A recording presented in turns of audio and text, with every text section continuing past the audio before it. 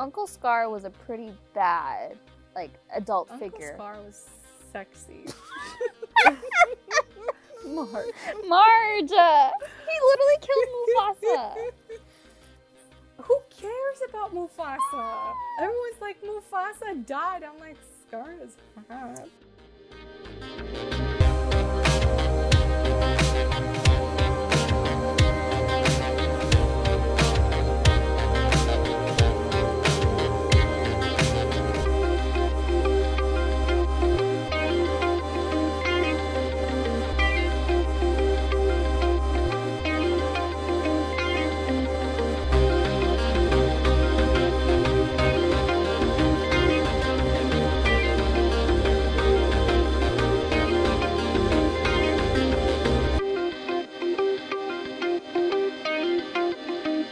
Hello everyone and welcome back to another episode of Romance and the Monsters. This week we are discussing another Immortals After Dark book. It's Sebastian's book by Kresley Cole. Did I even say that? But like at this point everyone knows. you should know who wrote the Immortals After Dark series. Maybe say the title of the book. Did I not say that? You did not, and we didn't get to introduce ourselves either.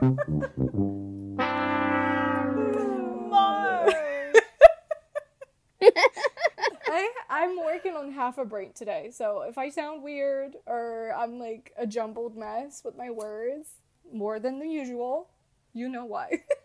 Please bear with me. Anyways, hello everyone and welcome back to another episode of Romance and the Monsters. This week we are discussing another Immortals After Dark book. It's No Rest for the Wicked by Kresley Cole. Sebastian's book. Finally, another vampire. I mean, I say finally, like, we read, like, a bunch of books in between. We didn't. We read Nikolai's and then Sebastian. I think everyone knows your love for vampires. I'm I'm not getting enough vampires, guys. I just want more. I'm M. I forgot to say that. I'm M. Hi, I'm S. I'm Seth. Like, I don't know why I keep waving like they could see me. You can wave at us. Hi. Hey, girl. Anyways, what did we think of this book? I've already read it, so I keep my opinion to the end. Should I start? Yeah, go ahead, S. Go ahead. Okay, so I like this book in parts. Ooh. I don't know if that's okay to say. I didn't hate it, but I didn't love it. Okay. So I loved it in parts. Like, I love the characters, but I think what I just didn't really click with was the competition. Like, I kind of like, what's the point? But, like, I understood why. I don't know. I guess, like, I liked it in parts. I like the characters. I like that Catherine she felt more human to me, I guess you could say. Yeah. You know, she's, like, human, but she felt more human. Like, we got to see her have emotions and we got to see and understand her backstory, why she is the way she is. Yeah. Which is kind of surprising considering how she's like, isn't her name like Catherine the Cold or whatever? Yeah. Like, the cold-hearted. But I think what it is, like, at least in my perspective, what I thought it was that because she was, like, cold-hearted and unfeeling for so long, and then finally her emotions start waking up, I think it's because she's experiencing emotions for, like, the first time in 1,000 years, that's why she felt more human, I think. At least in my opinion. Yeah. For me, I would say the same, but, I mean, I still very much enjoyed this book, despite the competition aspect of it, which I'm not one for competition books. Like, I find that oftentimes it just takes away from the romance itself, and I'm kind of, I get bored because I don't care as much about the outcome. Like, I'm not here for this. Yeah. But I quite enjoyed this one, and I was surprised at the level of angst, I guess you could say. Like, I truly did feel some of the parts in this book. For me, it wasn't as good as the Warlord Once Forever, but I did get some of those feelings in this one as well that I didn't get in A Hunger Like No Other. But yeah, I get your point with like the competition for sure. But I ultimately would say I loved the characters and that I still liked this one more than A Hunger Like No Other, which I don't want this to become like every single time we talk about Immortals After Dark. It's like, oh, it's better than that one. I don't like that. I don't like comparing books because, you know, every book is different, especially in the series. Like, they all feel quite different to me. Yeah. Like, they're all doing something that the other ones aren't doing. But, you know, it's kind of hard, too, not to, like, say which one is your favorite or which is your least favorite. So, you know. No, I agree with that. I felt, because I'm reading this book for the second time, I totally forgot. Oh, so this was only your second time? Reading this book, yeah. Oh, wow, okay. So you've never reread it before. Okay. No, I haven't. Because, like, I don't consider it as, like, one of my faves, so I never really went back to it whenever I would, like, do a reread or whatever. And reread would just be, like, my favorites. So, so this one was, I went in again, like, I knew the characters, I knew the general idea, like, the competition and all of that, but I totally forgot what happened in the end, so, like, that was a refresher for me. But, yeah, I agree with you guys, the competition really, like, it's not really something I enjoy reading about, or it's, like, not something that I go out searching for to read about, like, competition books in general, but, I don't know, I liked the story, but I mean, it didn't touch me as it touched you, Marge. I think just the ending of it, like, you know, like that big part of the story, which we'll get to later on, that was the only part that I felt something for. But I don't know. I just, like, I liked it, but I wasn't like, oh my gosh, this book was amazing. Like, I liked it. I liked the characters. I think Katherine was a pleasant surprise because I really thought, like, as you guys said, that she'd be, like, this cold, like, annoyingly evil person, which sometimes, like, the comments that she said to Sebastian were pretty cutting and cold and, like, hurt my heart. Because, like, Sebastian's such a sweet soul. Yeah. Overall, like, I liked it, but I wasn't, like, in love with it. For, like, when I say, there was, like, angst, for the most part, the angst came from Sebastian, I would say. Because of the whole situation with him being turned against his will and, like, how she despises him, and you're like, well, he's different, like, just see that about him, like, he didn't want this, he's not evil, like, don't be mean to him. I know. But so that's for the most part where I had, like, the angst feelings. But I would say, kind of like you said, towards the end, like, the end is pretty dramatic. It is. I don't want to jump into the end right now, like 11 minutes into this podcast, but the end is very dramatic. It was.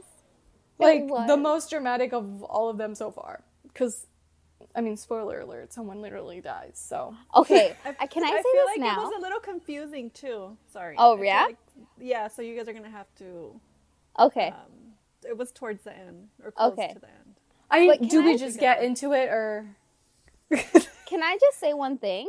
Are we talking about the end, or are we going to talk about it later? Whatever you guys want. No, I'm fine. Or we also didn't do a synopsis of the story. Oh my god. We just went in talking about the competition and the characters. Well, better late than never, all right? Seth, what is this book about? Okay. So we start off in Estonia, or was it just Russia? I don't know. Anyways, in one of, like... I don't know, actually. Just, you know, it's in that area, all right? It's in Russia, Estonia, wherever. Anyways, so Katherine hears of this vampire that's been, like, haunting this castle for the longest while, and she goes and she's like, okay, gotta kill the vampire before I start preparing for the Talisman's High, which is, like, this big competition that happens every 250 years. And it's just finding these artifacts and special items for this goddess Riora. I don't know how you say it. Anyways, so at the end, the winner wins, like, this, like, priceless prize. And it's just, everyone wants it because of how, like, amazing it is, I guess. Anyways, so she meets the vampire in the castle. And that happens to be our Sebastian Roth, who happens to be one of Nikolai's brothers. One of his estranged brothers, because Sebastian, as we find out, did not want to become a vampire and very much hates his existence and hates being a vampire and is just basically waiting to die. And it's just, like, it's so heartbreaking, like, reading his inner thoughts. To die. Like, that right there is something I love in romance novels. Sorry, I just literally cut off the synopsis halfway through just to say this, but... when the hero wants to die, or the heroine, whatever, when one of them is just so angsty and is like, there's nothing left in this life for me. But it's so sad. It ends here, and you're like, no, don't die. You're gonna find love and be happy again. I know. And then his love literally finds him in Katerin, and then he's like, wait. This is like the infamous bride I've been hearing about that I'll have one of these days. And then like they literally blooded each other, is what yeah. happens. Yeah. They did, because she blooded him physically, but he, as she also said, that he made her feel emotionally. So I loved that. I thought that was so because cute. she had a curse on her or something like that, right? Like I don't know, I don't remember what she calls it, but he essentially like removes that for her.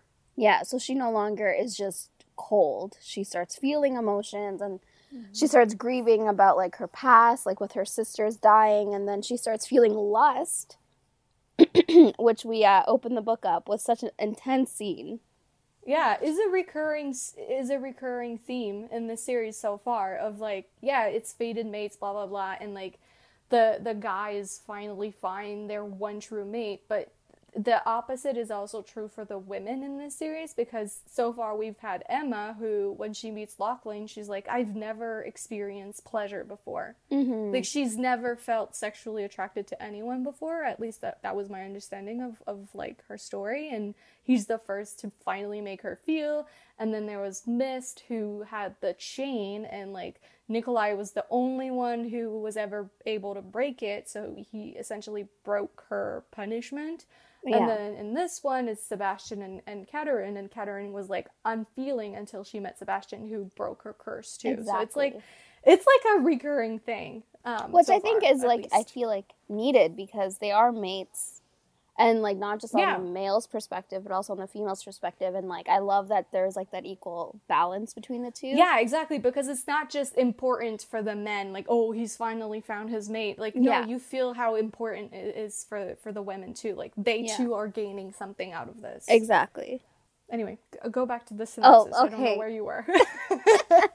Anyways, so some intense, lusty things happen. But then Katerin wakes up and is like, actually, no. I hate vampires. I do not want to have sex with a vampire. And then she, like, bolts herself out of there. She's just, like, gone. And poor Sebastian's like, I finally have a meaning for life now. I have my bride. I need to find her. I need to be with her. And he walks outside in the sun and burns for her. This is what I mean when I say angst. Is always, like, Sebastian. Like, I was like, whew. Damn. Plus, like, you just hear about, like, Nikolai wondering where his brother is. And then he just learns that, like, your brother is outside burning right now. I love that part with Nyx. Yeah. That whole little situation where she's telling him where he's... I fucking love Nyx. I do. Right? Okay, I was going to ask you guys how you felt about her. But I love that Valkyrie so much. I mean, I love her because, okay, at this point in time, I've read the next book, too. So... I love her even more because because I think she had a bigger... She has a big role in that one. Anyways, love Nyx. Yeah. So then, sorry, Katerin is entering the High, and then we also see Bowen, who is our hero, or I guess our main male character, we'll say, of book 4 or 3, however we look at it. And then also Sebastian decides to enter the competition, and then, well, basically only enters it because he wants to impress, and he wants to win it for her. He's so old-fashioned. I know. And then I love how Katerin's like, nuh-uh, this is not how it works. I've been winning this for the past thousands and thousands of years. Like, no, this is my competition. Stand back, boy. Yeah. I just love it. And, like, I don't know, I thought it was so funny when the nymphs were, like, they turned back into logs, and then you just hear their little, like, voices as they were, like, checking out Sebastian, and, like, as Sebastian was talking to Katerin, and, like, they're like, ooh, what happened with Valkyrie and the vampire? And I'm like, what the heck? We're just hearing them talk through logs. I just thought it was so funny. The story continues on, and then we have the whole competition going on, and it's pretty intense and gruesome. It is. But they can't kill each other, so is it though? But I mean, they could die momentarily and come back. So, like, you still are killing them. Bowen is rootless in this competition, Yeah. which, for reasons, right? So the big prize of this competition was a key that allows you to go back in time to alter anything that you needed to alter. So Cadrin wants to go back in time to save the sisters that were massacred by vampires, which is why she hates vampires so much, is that she lost her family from them. And then Bowen, who joins the competition because he wants to go back in time to save his mate from dying. So, I mean, he has a lot invested in this competition, and I felt like reading his helplessness in the end and like throughout the series, not throughout the series, but throughout the book, it's just like, it's so sad because he like really needs this key to find his mate, and it's just like heartbreaking. I just love Bowen, guys. So my question is, how relevant are those sisters to the rest of the series?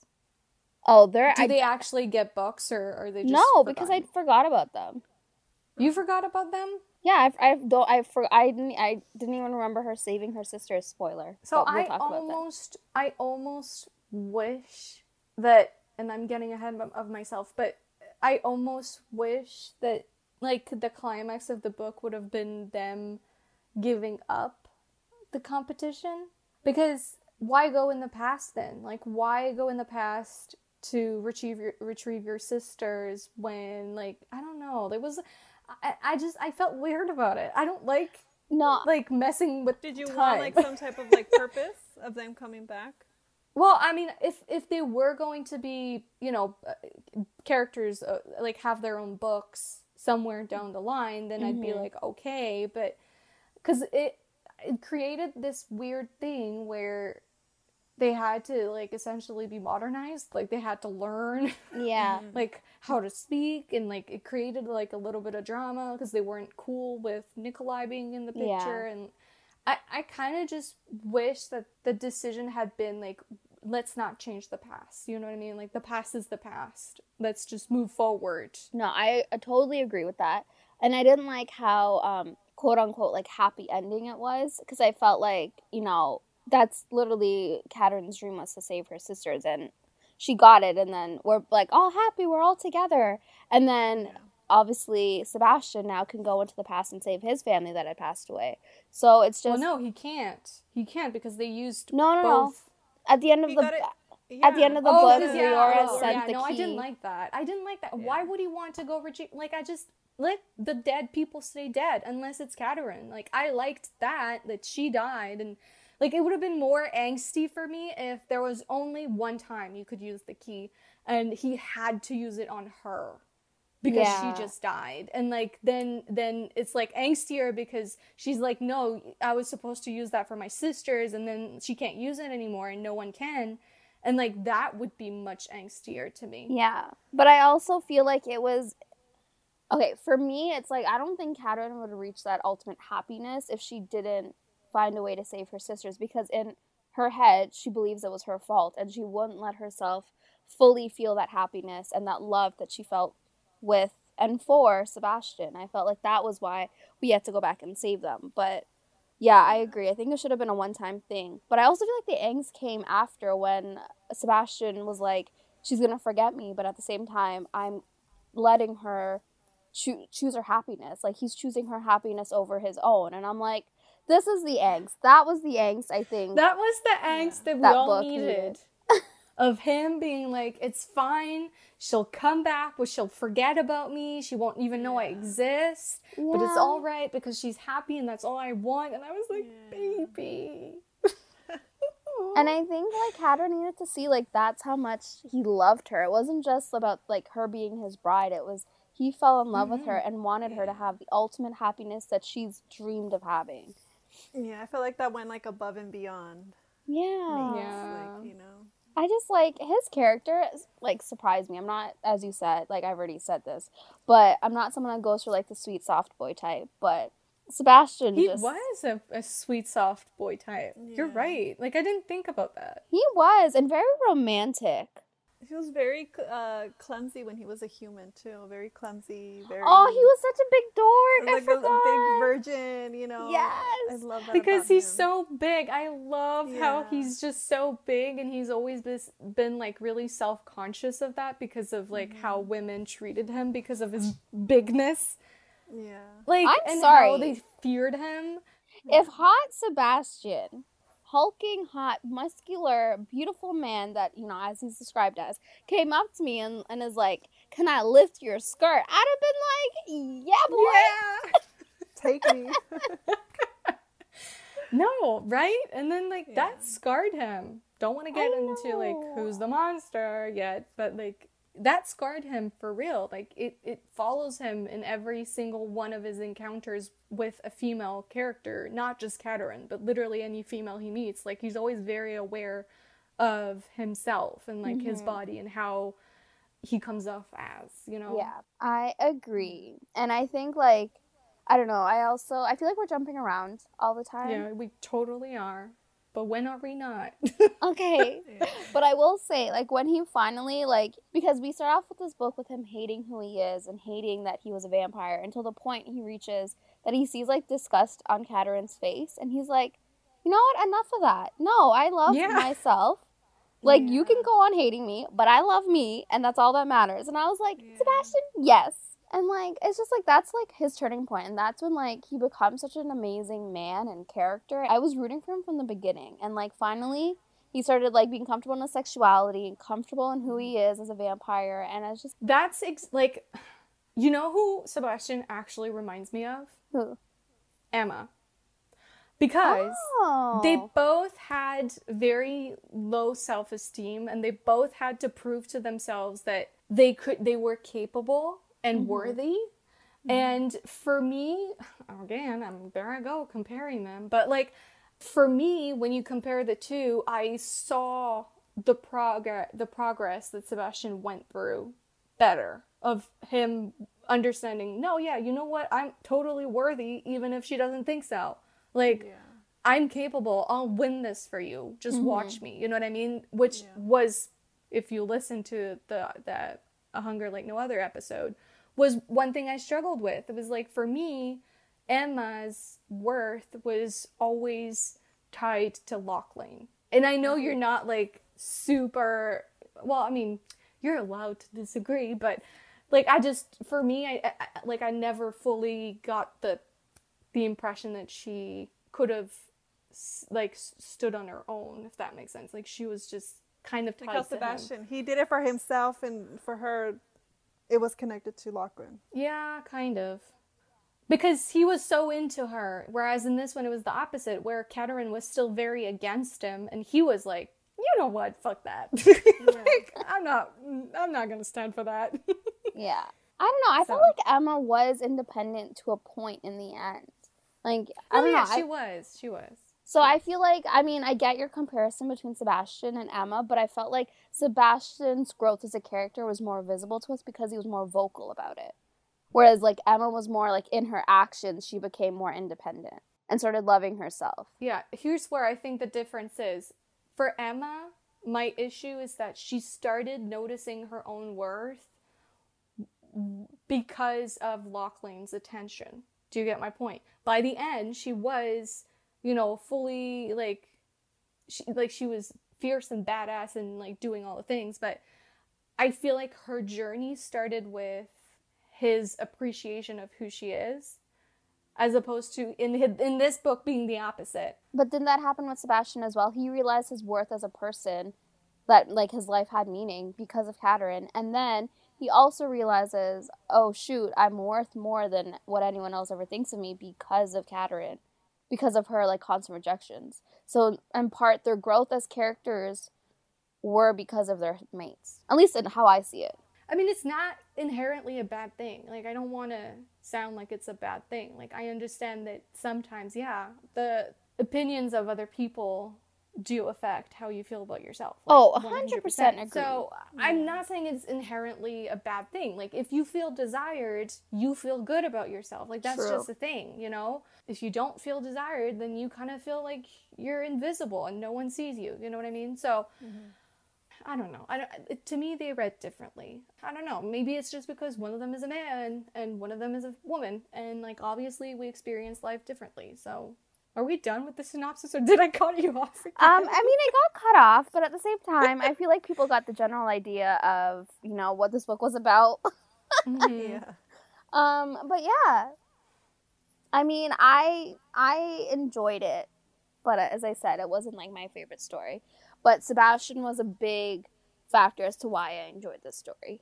Because I just felt like his character was just so, like, this, like, Kirsty Cole's known for writing these big alpha men that know the best and, like, only thinks about their females. But at the same time, she, like, writes them as, like, strong characters. Whereas, like, Sebastian is very strong, but I also felt like he was so vulnerable and, like, was so sad. He had to, as we said, grow as a character. But, like, also, like, he was more considerate, I think, of his female than a lot of other characters that, like, Kirsty Cole's written about. Yeah. Oh, for sure. For sure. I feel like it had to do a lot with his experience, too, right? What he went through when he was a human and then what. When they have sex and then she rejects him, he's like, what did I do wrong? I know. Like, right away he thinks he's done something wrong or that Yeah. she's afraid of him or she despises him or she didn't like what they did or whatever. And I'm like, it's not you. And then she kind of questions that too because he kind of held back when they were making out, I think in the beginning.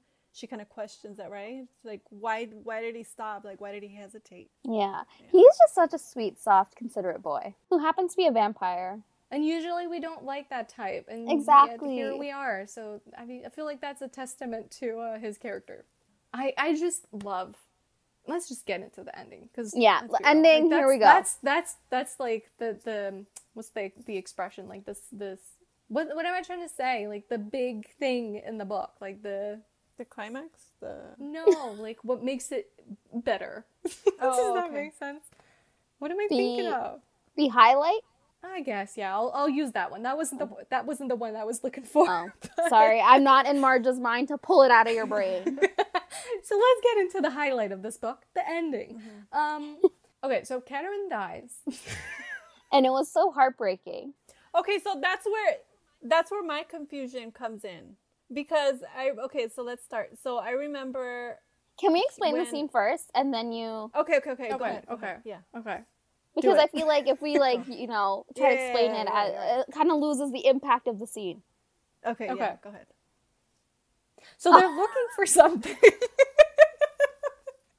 So they're looking for the final... Is it the key? Are they literally... Yes, they're literally... No, it's not the key. No. It's the final what item that Aurora wants, and once she gets it, they get the key. Okay, so this item is located in what they call, essentially, where immortals go to die. Mm-hmm. So it's kind of like... I understood it as, like, a cave where there's, like, a fire dragon or whatever. Yeah, no. And there's, like, lava, and anyway, it's, like, very intense.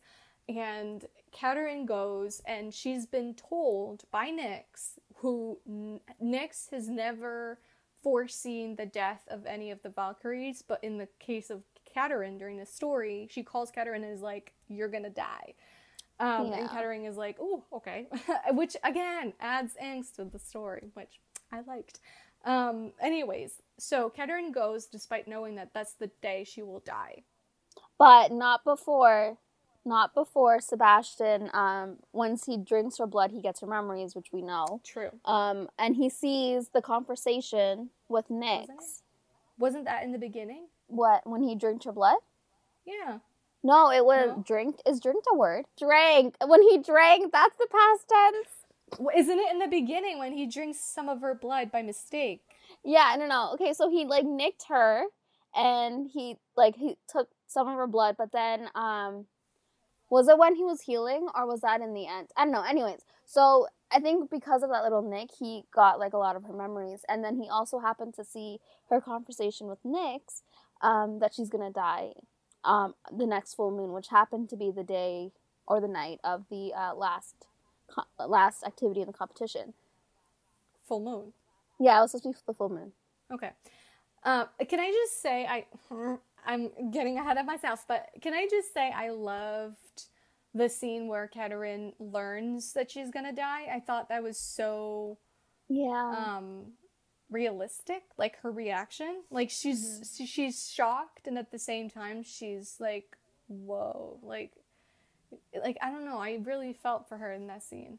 Because I felt like she was like, I've lived for so long that if it happens, you know, it happens. And, like, I think she, like, also was sad about it, which she also talked about. Yeah. That, like, she wished she had more time with Sebastian because, you know, she found him when she was about to die, and, like, that was so heartbreaking. So she goes, even though she knows she's gonna die. And then Sebastian learns that she's going to die, and then he teleports there to, like, help her out. No, hello, you're getting the scene wrong. So what happens was, he finds out that she's going to die from her memories, and then he's obviously heartbroken because he's like, he can't lose his brides. You know, he can't lose her. Anyway, so he locks her up with the chains on her bed, and he's like, you're not going, because if you go, you're gonna die. And she's like, bitch, no, I'm going. And, like, literally is like, these chains are only enchanted for vampires, and, like, literally, like, snaps out of them, while Sebastian is trying to get a plane. Yeah, he was gonna win the competition for her, but at the same time, she already went, she's already there, and he gets there in time to see her on the cable, on her way to get the last item, and then that's when the drama happens. Because the cable breaks, the dragon comes out or whatever, and Katerin falls. But not before him holding her hand and begging her to hold on, and then she's like, I'm gonna let go now. And then that's when my tears start. But then also he's trapped beneath boulders, and, like, he can't give his, like, all his strength to pull her up. And, like, guys, can I say, so last night as I was reading it, I was listening to, like, intense dramatic instrumental music, and, like, it just happened to click in at the same time that, like, Katerin's dying in, like, the pit, and I'm like, the music was so emotional. And I'm there, like, crying. This is why reading and listening to music at the same time is, like, perfect sometimes. Like, it just enhances the experience. Yeah, and I feel like Kresley Cole's such a great writer. Like, her imagery is just, like, so, like, there, and, like, you just see the scene play out in your head, and you're like, wow. Like, I honestly thought I was watching a movie because of how dramatic my mind was at that point. It was by far the most intense ending of any of the books so far, I would say, right? I thought that was a really good ending. Oh, yeah. The only thing is that then Katerin dies, and Nikolai is like, I wish he'd had, like, a more intense reaction. You mean Sebastian? Yeah. You said Nikolai. I'm still not over him. What can I say? They are brothers, though. So I wish Sebastian had had a more intense reaction. Like, he didn't really have one because he knew of the key.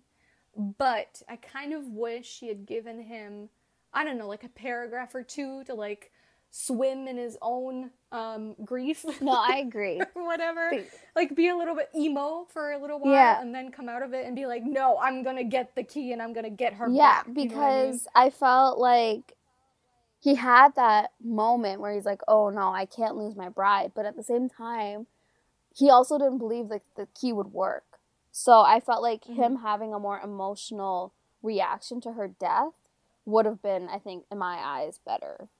Because I felt like I needed to feel that phantom heartache syndrome, you know? Like, I needed to feel that kick in. Yeah. And, like, while I was feeling emotional because Katerin's dead and I forgot how it, like, played out. And then we have Bowen, like, barreling his way. And it's like, I'm going to get the key.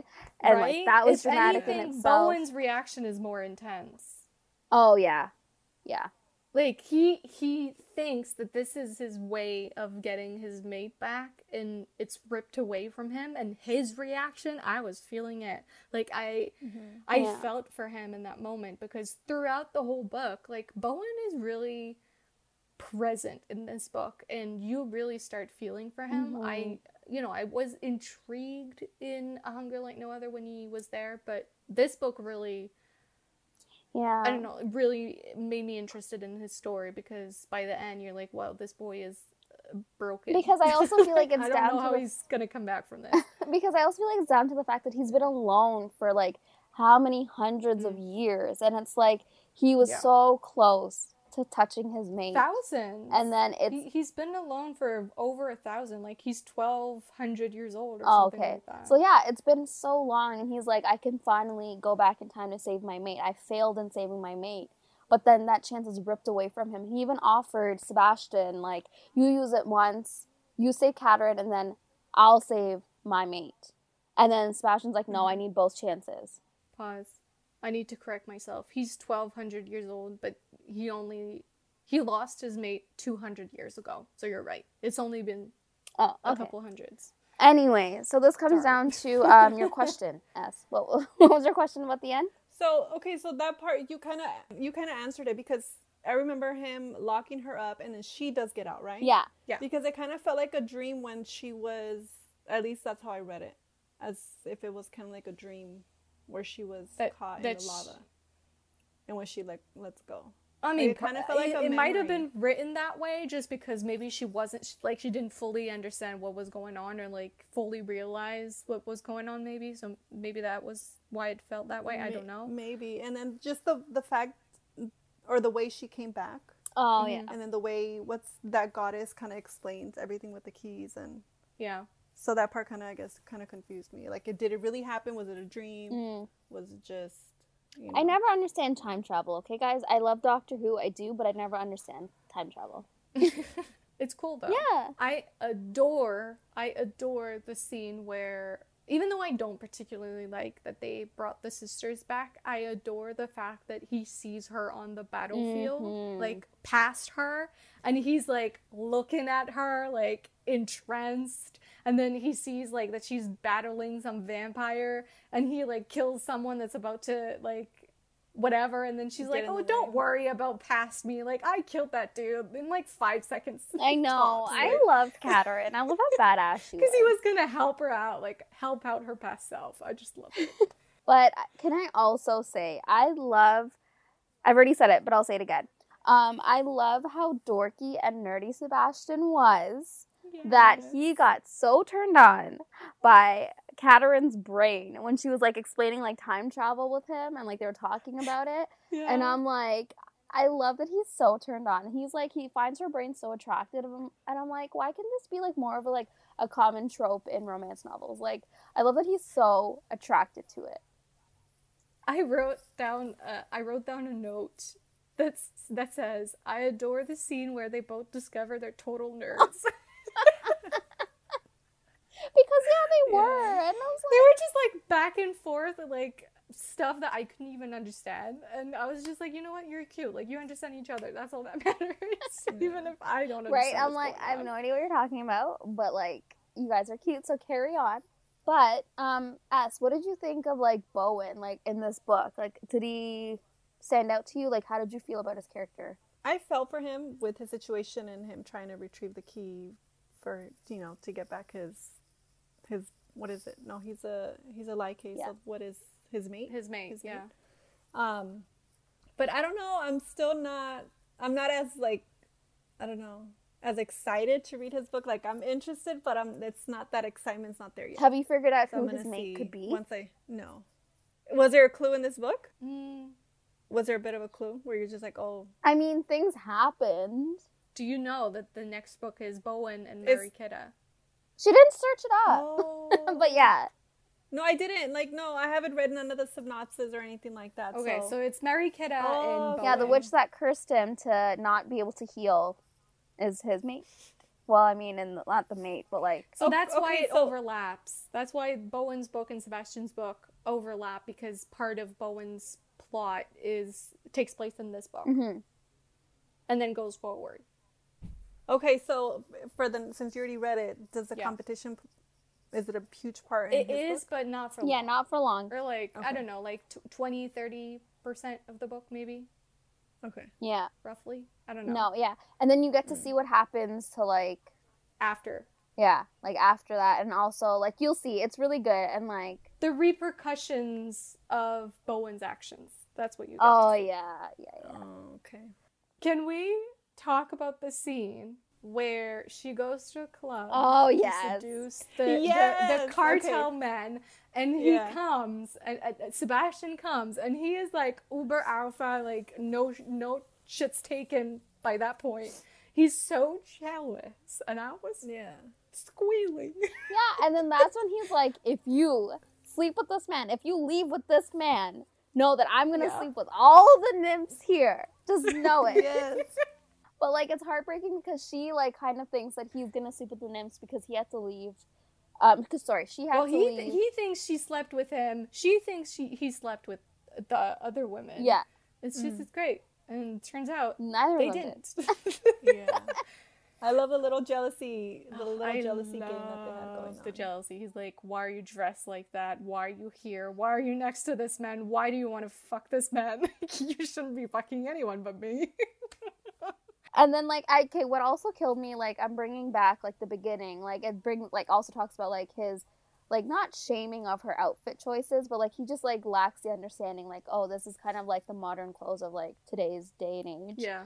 And, like, when the nymphs, when he was, like, questioning Catelyn with her short-ass skirt, and then, he's like, why are you dressed like this? And then, like, you hear the nymphs, like, in the woodwork, and they're like, oh, no, he didn't. And then, like, the other nymph was like, he did. I'm just, like, dying. I'm like, these little, like, tidbits of, like, humor in the story, like, it just, I don't know, Christy Cole's good at, like, the sarcastic humor and, like, the little quirky humor. Like, I think she's so good at that. Yeah. And she's also great at starting her books exactly where they need to start. Oh. Like, I feel like 4 books in, I feel confident saying that she always goes straight to the action. You know what I mean? Like, it starts exactly where you would want it to start, and you're never like, oh, I wish it had started like later, or I wish it started sooner. Yeah. Like, you never miss out on anything. Like, she knows exactly what her readers want to see. She knows what's exciting about the pairing, and she's like, I'm gonna give you exactly what you're asking for here. Yeah. And then this book was like exactly that. Like, it starts off right away, like, first chapter, first page, they meet. You know what I mean? Like, that's what we like. We don't like a book that takes forever for you to get to the exciting parts, you know? No, I agree. And I think it's also due in part that, like, yeah, they do meet, and yeah, they find out that they're mates, but I feel like it's still a long road for them to get to that point where they're like, yes, we're together. So I feel like, yeah, it makes sense that she starts, like, as you said, in the action, because, like, who cares about, like, before? Exactly. Who cares? Yeah. And you know, so many books, especially in paranormal, obviously, you know, part of the plot is them not knowing their mates or whatever, and then they finally learn that they are, whereas I feel like she's kind of going against that here. With them learning right away what they are, or not always, but, you know, most of the time learning right away what they are, and then it's about accepting that. Yeah.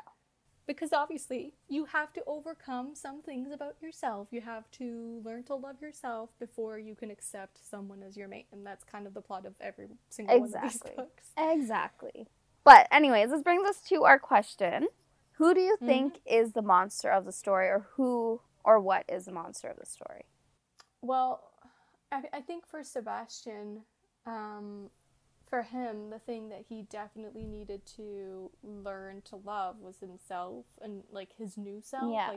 Like, learning to let go of the past, essentially, of, like, what happened and what he became, and, like, actually, which it actually reminds me of the scene where Catelyn finally, which is kind of like, what's the monster for Catelyn? Catelyn's monster is, like, her hatred of vampires and I love the scene where, on page, like, her learning to love what he is, or, like, accept what he is, maybe not love, but when she brings him blood, knowing that he's weak, which is just, like, showing on page that she's learning to forget that part of him, or, like, learning to accept it. But what do you guys think? I feel like I didn't word that very I get it. It's like, that was her turning point, and, like, yeah, he's a vampire, let me get him food because, you know, we had a great night last night, he's probably tired and hungry. Yeah, I get that she, you know, hates the vampires and everything that they stand for, because they killed her sisters, and because, like, they've just been their enemies for thousands and thousands of years. But at the same time, I just feel like it was just so hard to swallow. Like, it's who he is. And, like, he learns to love himself as a person, as a vampire, and, like, accepts that that's his future now. Like, he's forever going to be a vampire. That's not going to change.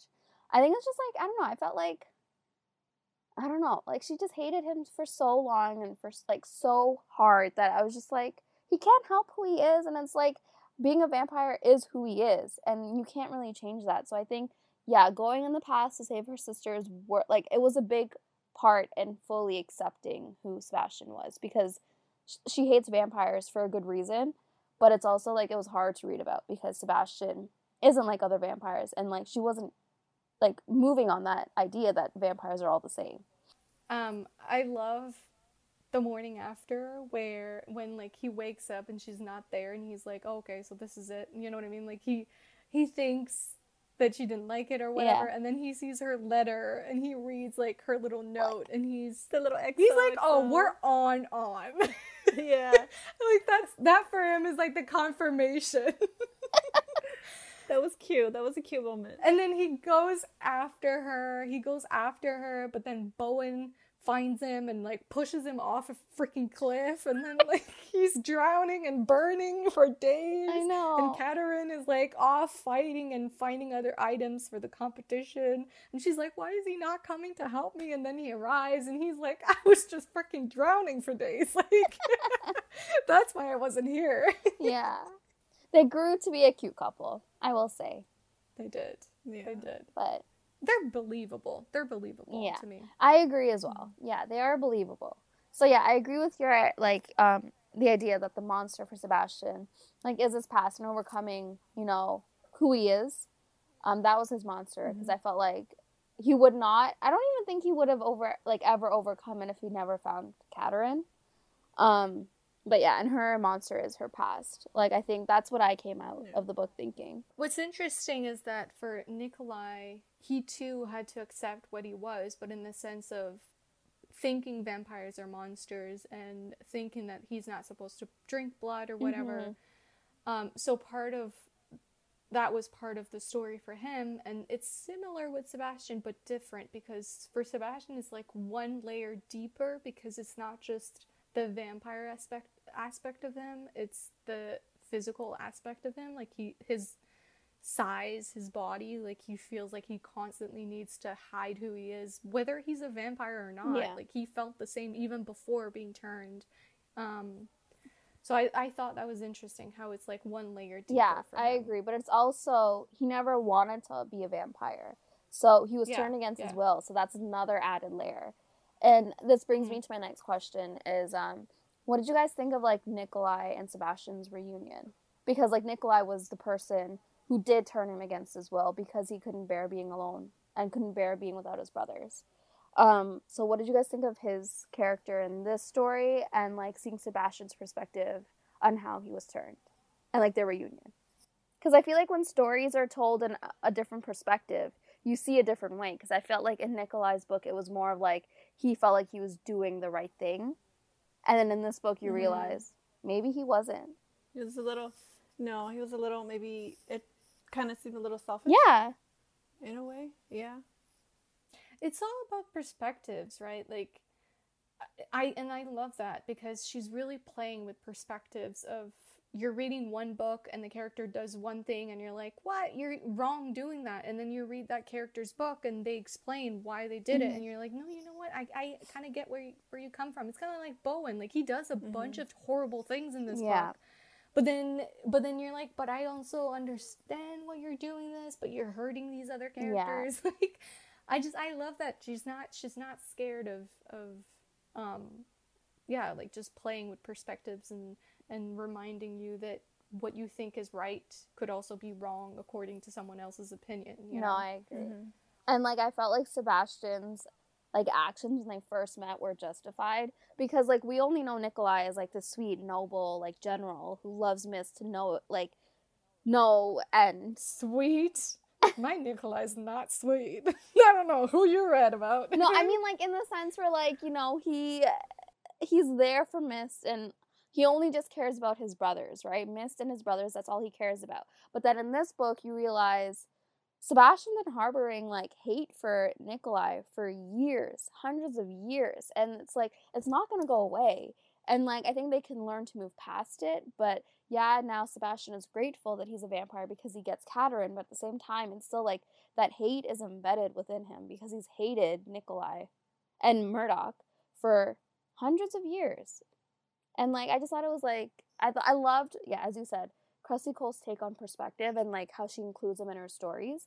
I think are like, the way she does it is phenomenal. And I think you realize also in her later books, so in Bowen's book, when you get his perspective on the competition, I feel like it was a different take. So you're not rereading the same situations in the story. And like, so you see like his perspective and you're like, oh, all right. And then later on in the other books, you also see other situations play out in different books with different perspectives. And like, I love how she does that and like brings something new each time she talks about perspective and like gives another perspective. I said this before in the last podcast, but I'll say it again. Like, I appreciate that whenever she puts something on the page, she's very aware that that thing can be explored in various ways, and she always does. You know, some writers would be like, oh, I'll just have a competition and have that be that, you know what I mean, and then never explore it again and only explore it from the perspective of the two main characters, and that's it. But she's like, no, you know what, that's boring. Like, why would I do that? Like, I'll use this and show a different side of this, or, you know, I'll have this brother turn this other brother into a vampire, and like that's fine for the one brother's story, but it's like, well, what about the other brother? Like, how about he saw this thing? You know, like I just appreciate that how she's constantly like sort of circling the same things over and over again, but from different sides, so that you really feel like you have a good grasp on everything that's going on in the world at the time. You know what I mean? And I also feel like the idea of like choice being taken away was like from Sebastian was like it left a scar on him to the point where like he had the chance to go back in time to bring his sisters back, but then he's like, I'm not going to take away the choice from his brothers. He has to find Conrad, talk to Nikolai and Murdoch, and see if that's what they want to do. And like I think it's really telling of his character, like how different he is from Nikolai. Not that Nikolai was a bad character, but it was just like he like believes in the value of choice. And I just think obviously it's from his own past and his own like situation, like everything that happened, but I also felt like he's different than Nikolai in that sense, because I feel like if Nikolai had the key, I felt like he would have went back in time and like not even like a thought to save his family, because that's what he thought he was doing when he turned them all, was saving his family. Probably because he feels like the protector, you know what I mean? Like, they don't have the same role in the family. True, and he is the eldest brother. Yeah, exactly. So, to answer your question, how did we feel about their meeting? I liked that Sebastian doesn't forgive him right away. Like, it's a process. Like, they see each other a couple times, and then at one point in the book, like, they actually have a conversation about it, mostly because Sebastian needs his help understanding Katerin. But I liked that it wasn't like instant or whatever. I agree. It was realistic. And even like I would say that by the end of the book, I'm not 100% convinced that they've fully gotten over what happened, and I appreciate that. Like, it's when it's something that's lasted like hundreds of years, you know, a grudge that's lasted so long for important real reasons, then I feel like it's not gonna just go away like that. No, I totally agree. And like I like Krusty Cole's, I just like that, as you said, it's not something that's solved in like a book. It's a grudge, like you said. It's like, I don't know, I think it was like 300 years. I forgot how old Sebastian was. Anyways, like it's just a long time. And I like that it wasn't just like a tie a bow and it's perfect between them, because they still have other brothers that they still need to reconcile with. And it's just like, it's like, I don't know. I love how she took that situation and like worked it into the story, because I feel like forgiveness is such a big thing, I feel like, in our lives as well. Reading about it and experiencing it with these types of characters in this situation is just, it makes it more real and make the characters more relatable, because as I already said, like forgiveness is a big thing in all humans. Yeah, and I mean, forgiveness is, you know, to go back to like who's the monster in this book, like is sort of a monster in and of itself. Or I mean, maybe not forgiveness, but you know, Katerin has to forgive Sebastian for being a freaking vampire, you know what I mean? Like, she has to, you know, you have to sort of forgive what happened in a way, and then for him it's the same. Like, I don't know, I'm not making sense, but yeah. No, I get it. Like, he has to forgive what happened to him, and he has to forgive Nikolai for taking his choice away, which choice is something he, as we know, like he really values. So, oh my gosh, we didn't even talk about this. Sorry, I'm jumping. If you're still continuing with Nikolai and Sebastian. No. Go ahead.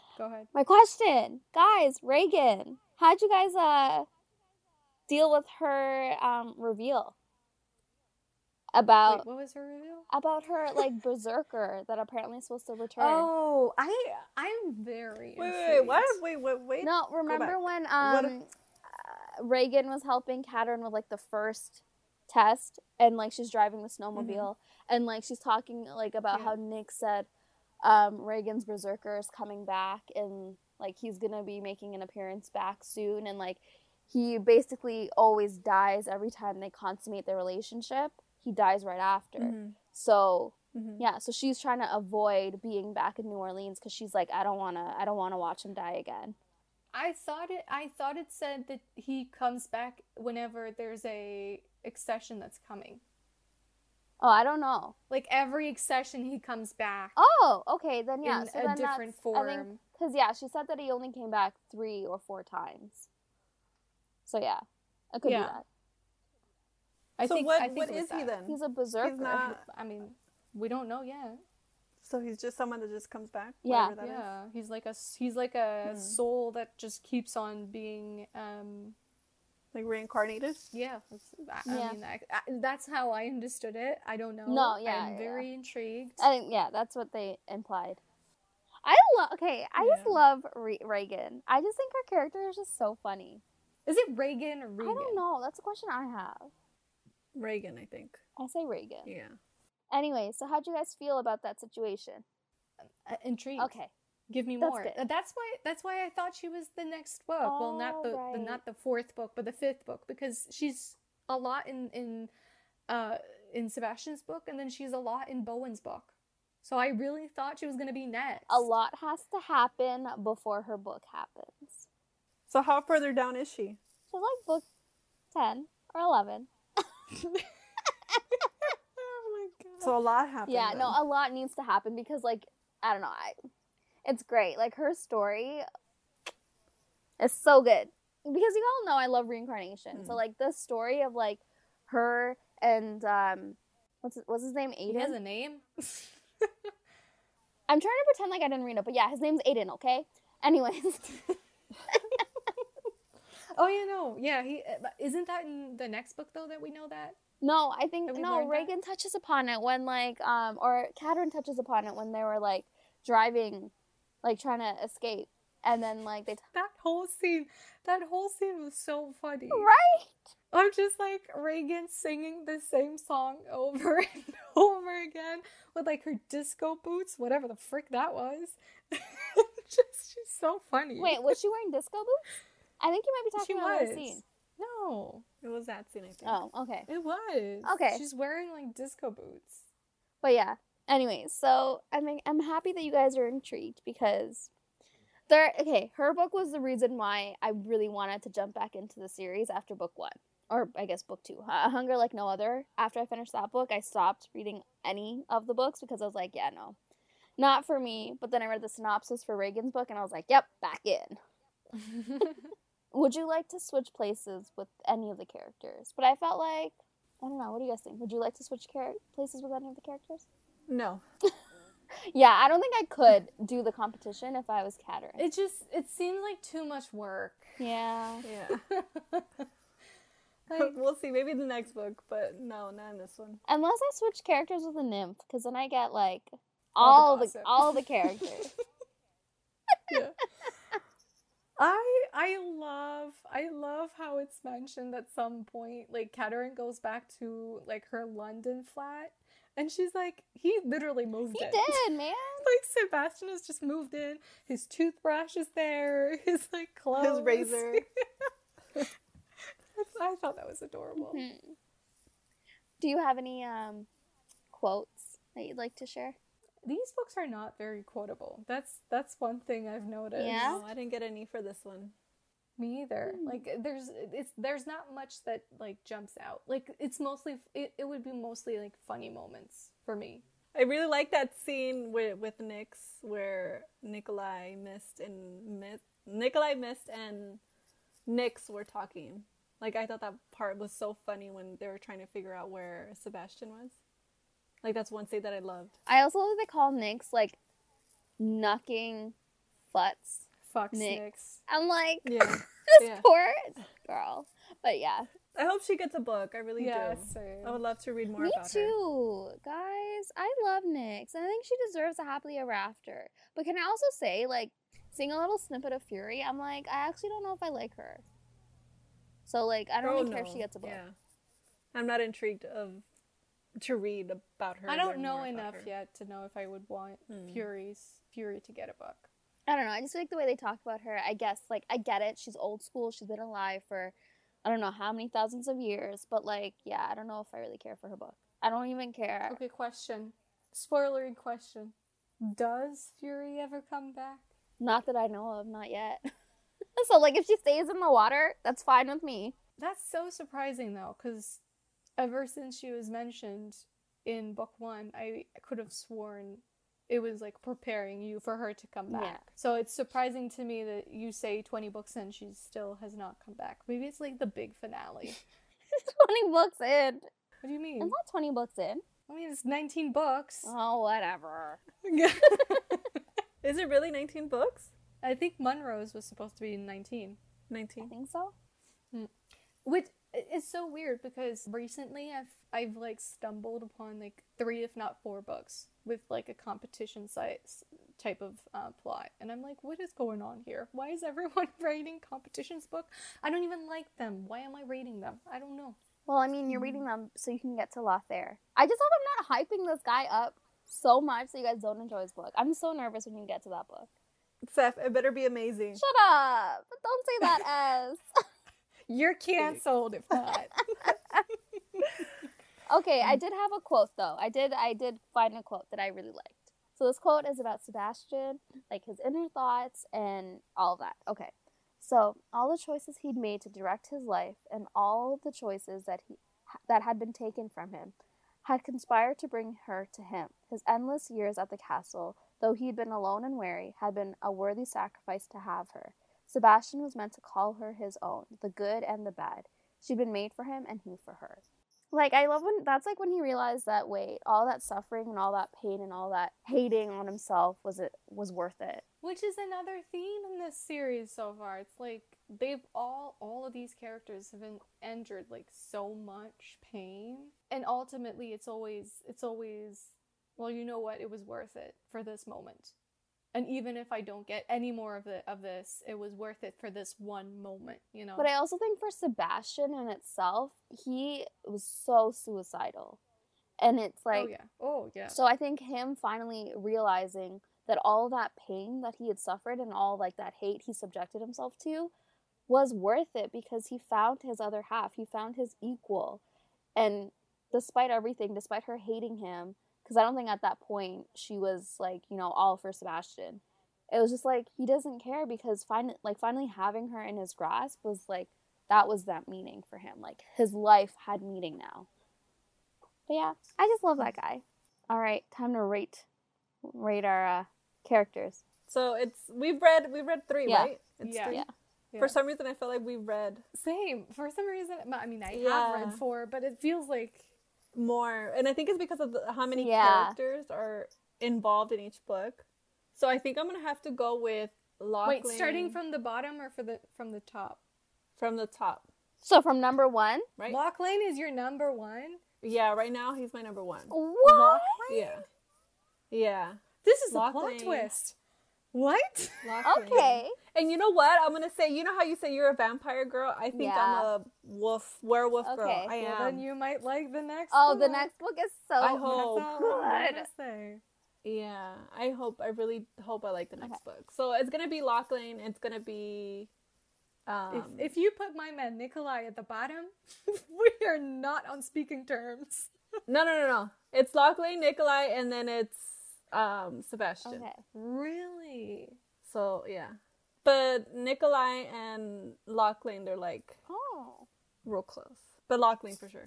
Number 1. Okay, for me, I think personally it would be Sebastian, Nikolai, and then Lachlan. Because I like Sebastian's character. we're all different, because for me it'd be Nikolai Sebastian Locklear. At least we're not fighting. Well, no right one's now. fighting over anyone. Yeah. Exactly. Yeah. What do you guys think about the females? How are you going to rank them with characters? The one that you like the most to the one that you like the least, or you didn't connect with as much? Mist, Katerin, Emma. I think Mist is the first, and I don't know. They're both. I don't know. Mist, yeah, Katerin, and then Emma. I want to say. See, mine is Katerin, Mist, and then Emma. Really? Yeah. Which is shocking to me, because I remember my first review for this book was Katerin, I didn't like how nasty she was to Sebastian, but now I'm like, I think I'm seeing it with a different lens. I think as we already, like, I feel like it's a common, like, running theme with every book that we've read in this podcast, is that we change as readers, and our perspective changes, and, like, our likes and dislikes change as well.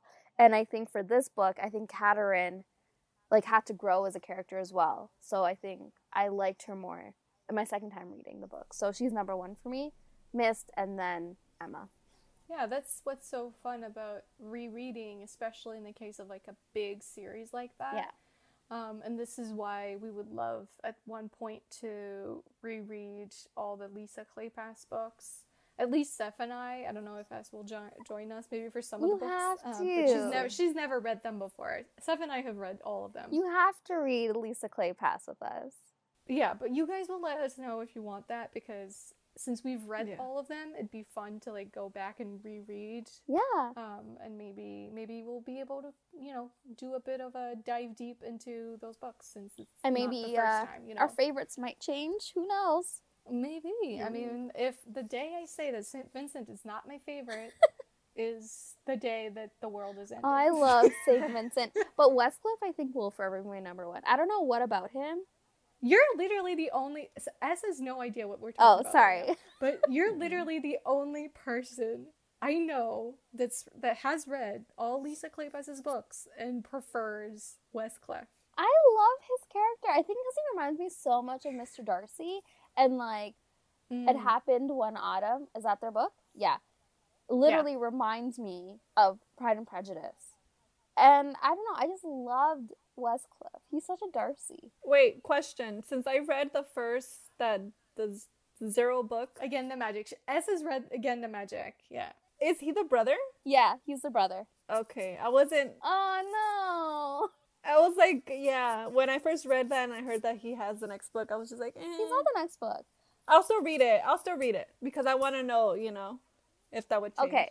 I do love Sebastian, though. I think he's really close to being my number one. Sebastian St. Vincent is my one and only. My one and only. No one beats him for me. I love him, though. Anyways. Sebastian is great. Sebastian St. Vincent. So let us know if you want us to do that. We would love to reread all of Lisa Kleypas's books, because, to be honest, they're some of the best books out there. So why not? Yeah. On that note, are we ending?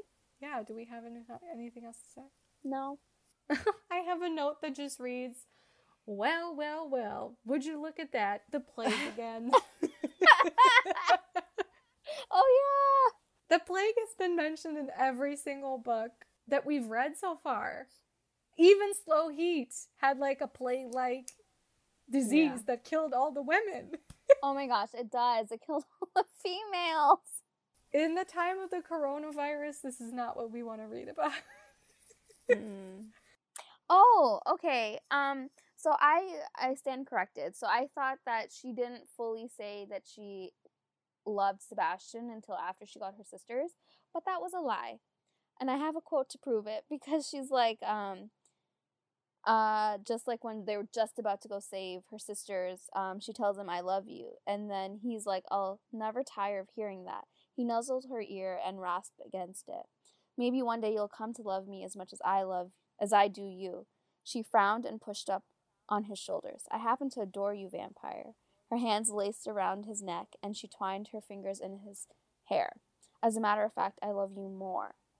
And I'm like, oh gosh. Okay, so you do love him. So that was before she got to save her sisters. So I stand corrected. I think it was like amazing for her, like to see her journey of love, because she literally spent thousands of years without feeling anything, and then all of a sudden a vampire comes barreling into her life. It's all like hitting her at once. Yeah, sure. Like, just imagine not having felt anything, nothing, just being like a blank slate for hundreds and hundreds of years.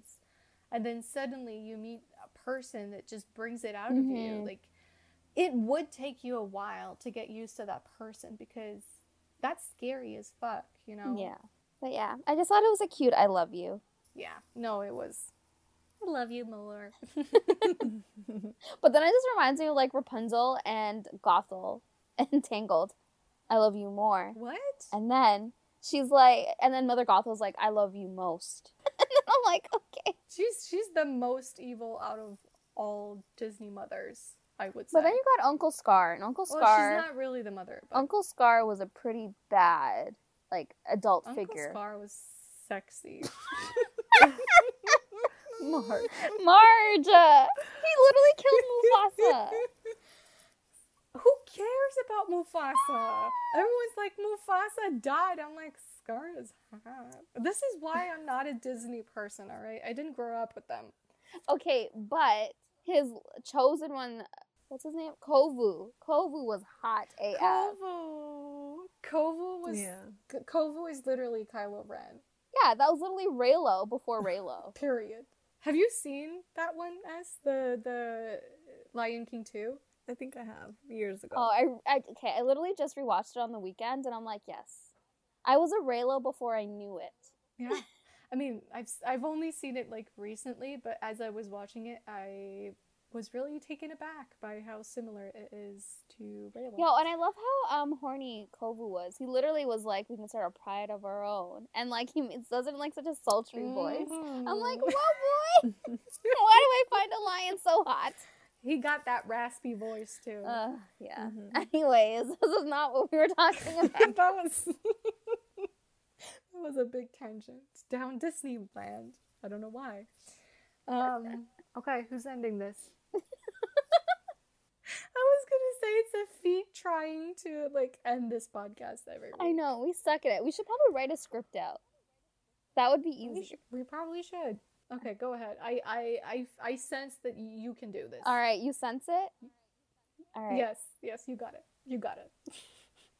So that has been another episode of Romancing the Monsters with No Rest for the Wicked by Cresley Cole. What the hell did I just say? No, she had it. You had it. I said Wicked. What the heck is Wicked? Oh.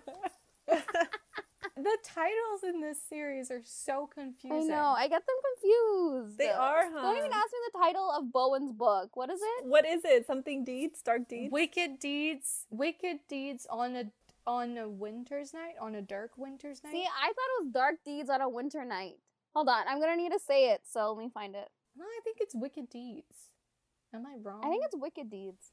Isn't it Dark Deeds? No, I think it's Dark Night or something for the I don't know. It's Wicked Deeds on a Winter's Night. A hunger like no other, no rest for the wicked.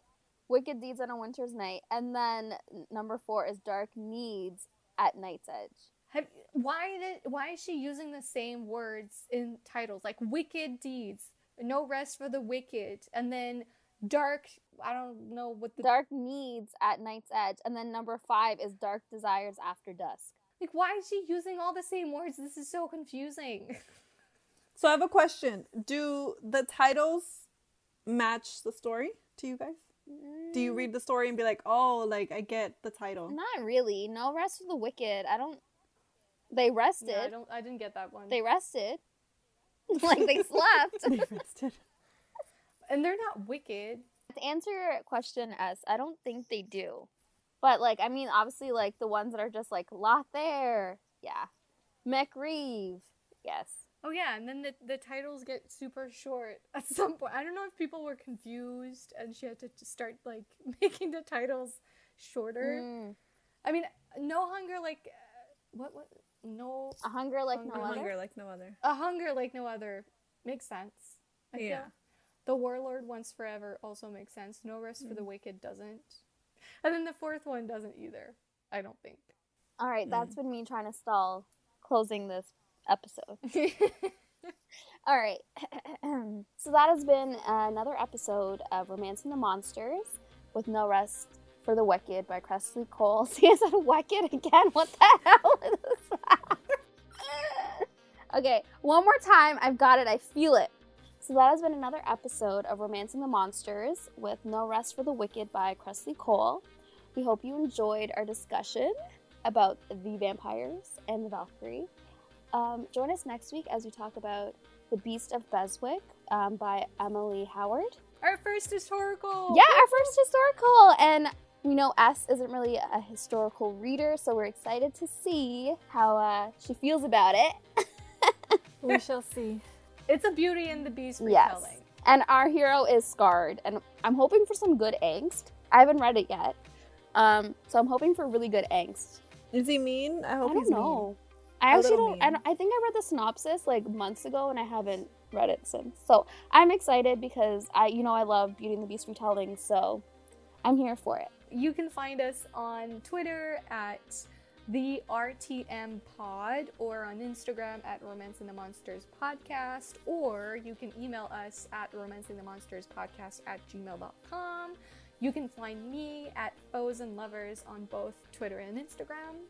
And you can find me at But This Book on Twitter and Instagram. And you can find me, Saf, on both Twitter and Instagram at Pose. Pose. This is awesome. Pose with hose. It was literally gonna be pros before hose, but then that was taken, and I was so mad. Okay. And you can find me, Saf, on both Twitter and Instagram at Pros with Woes. It's awesome.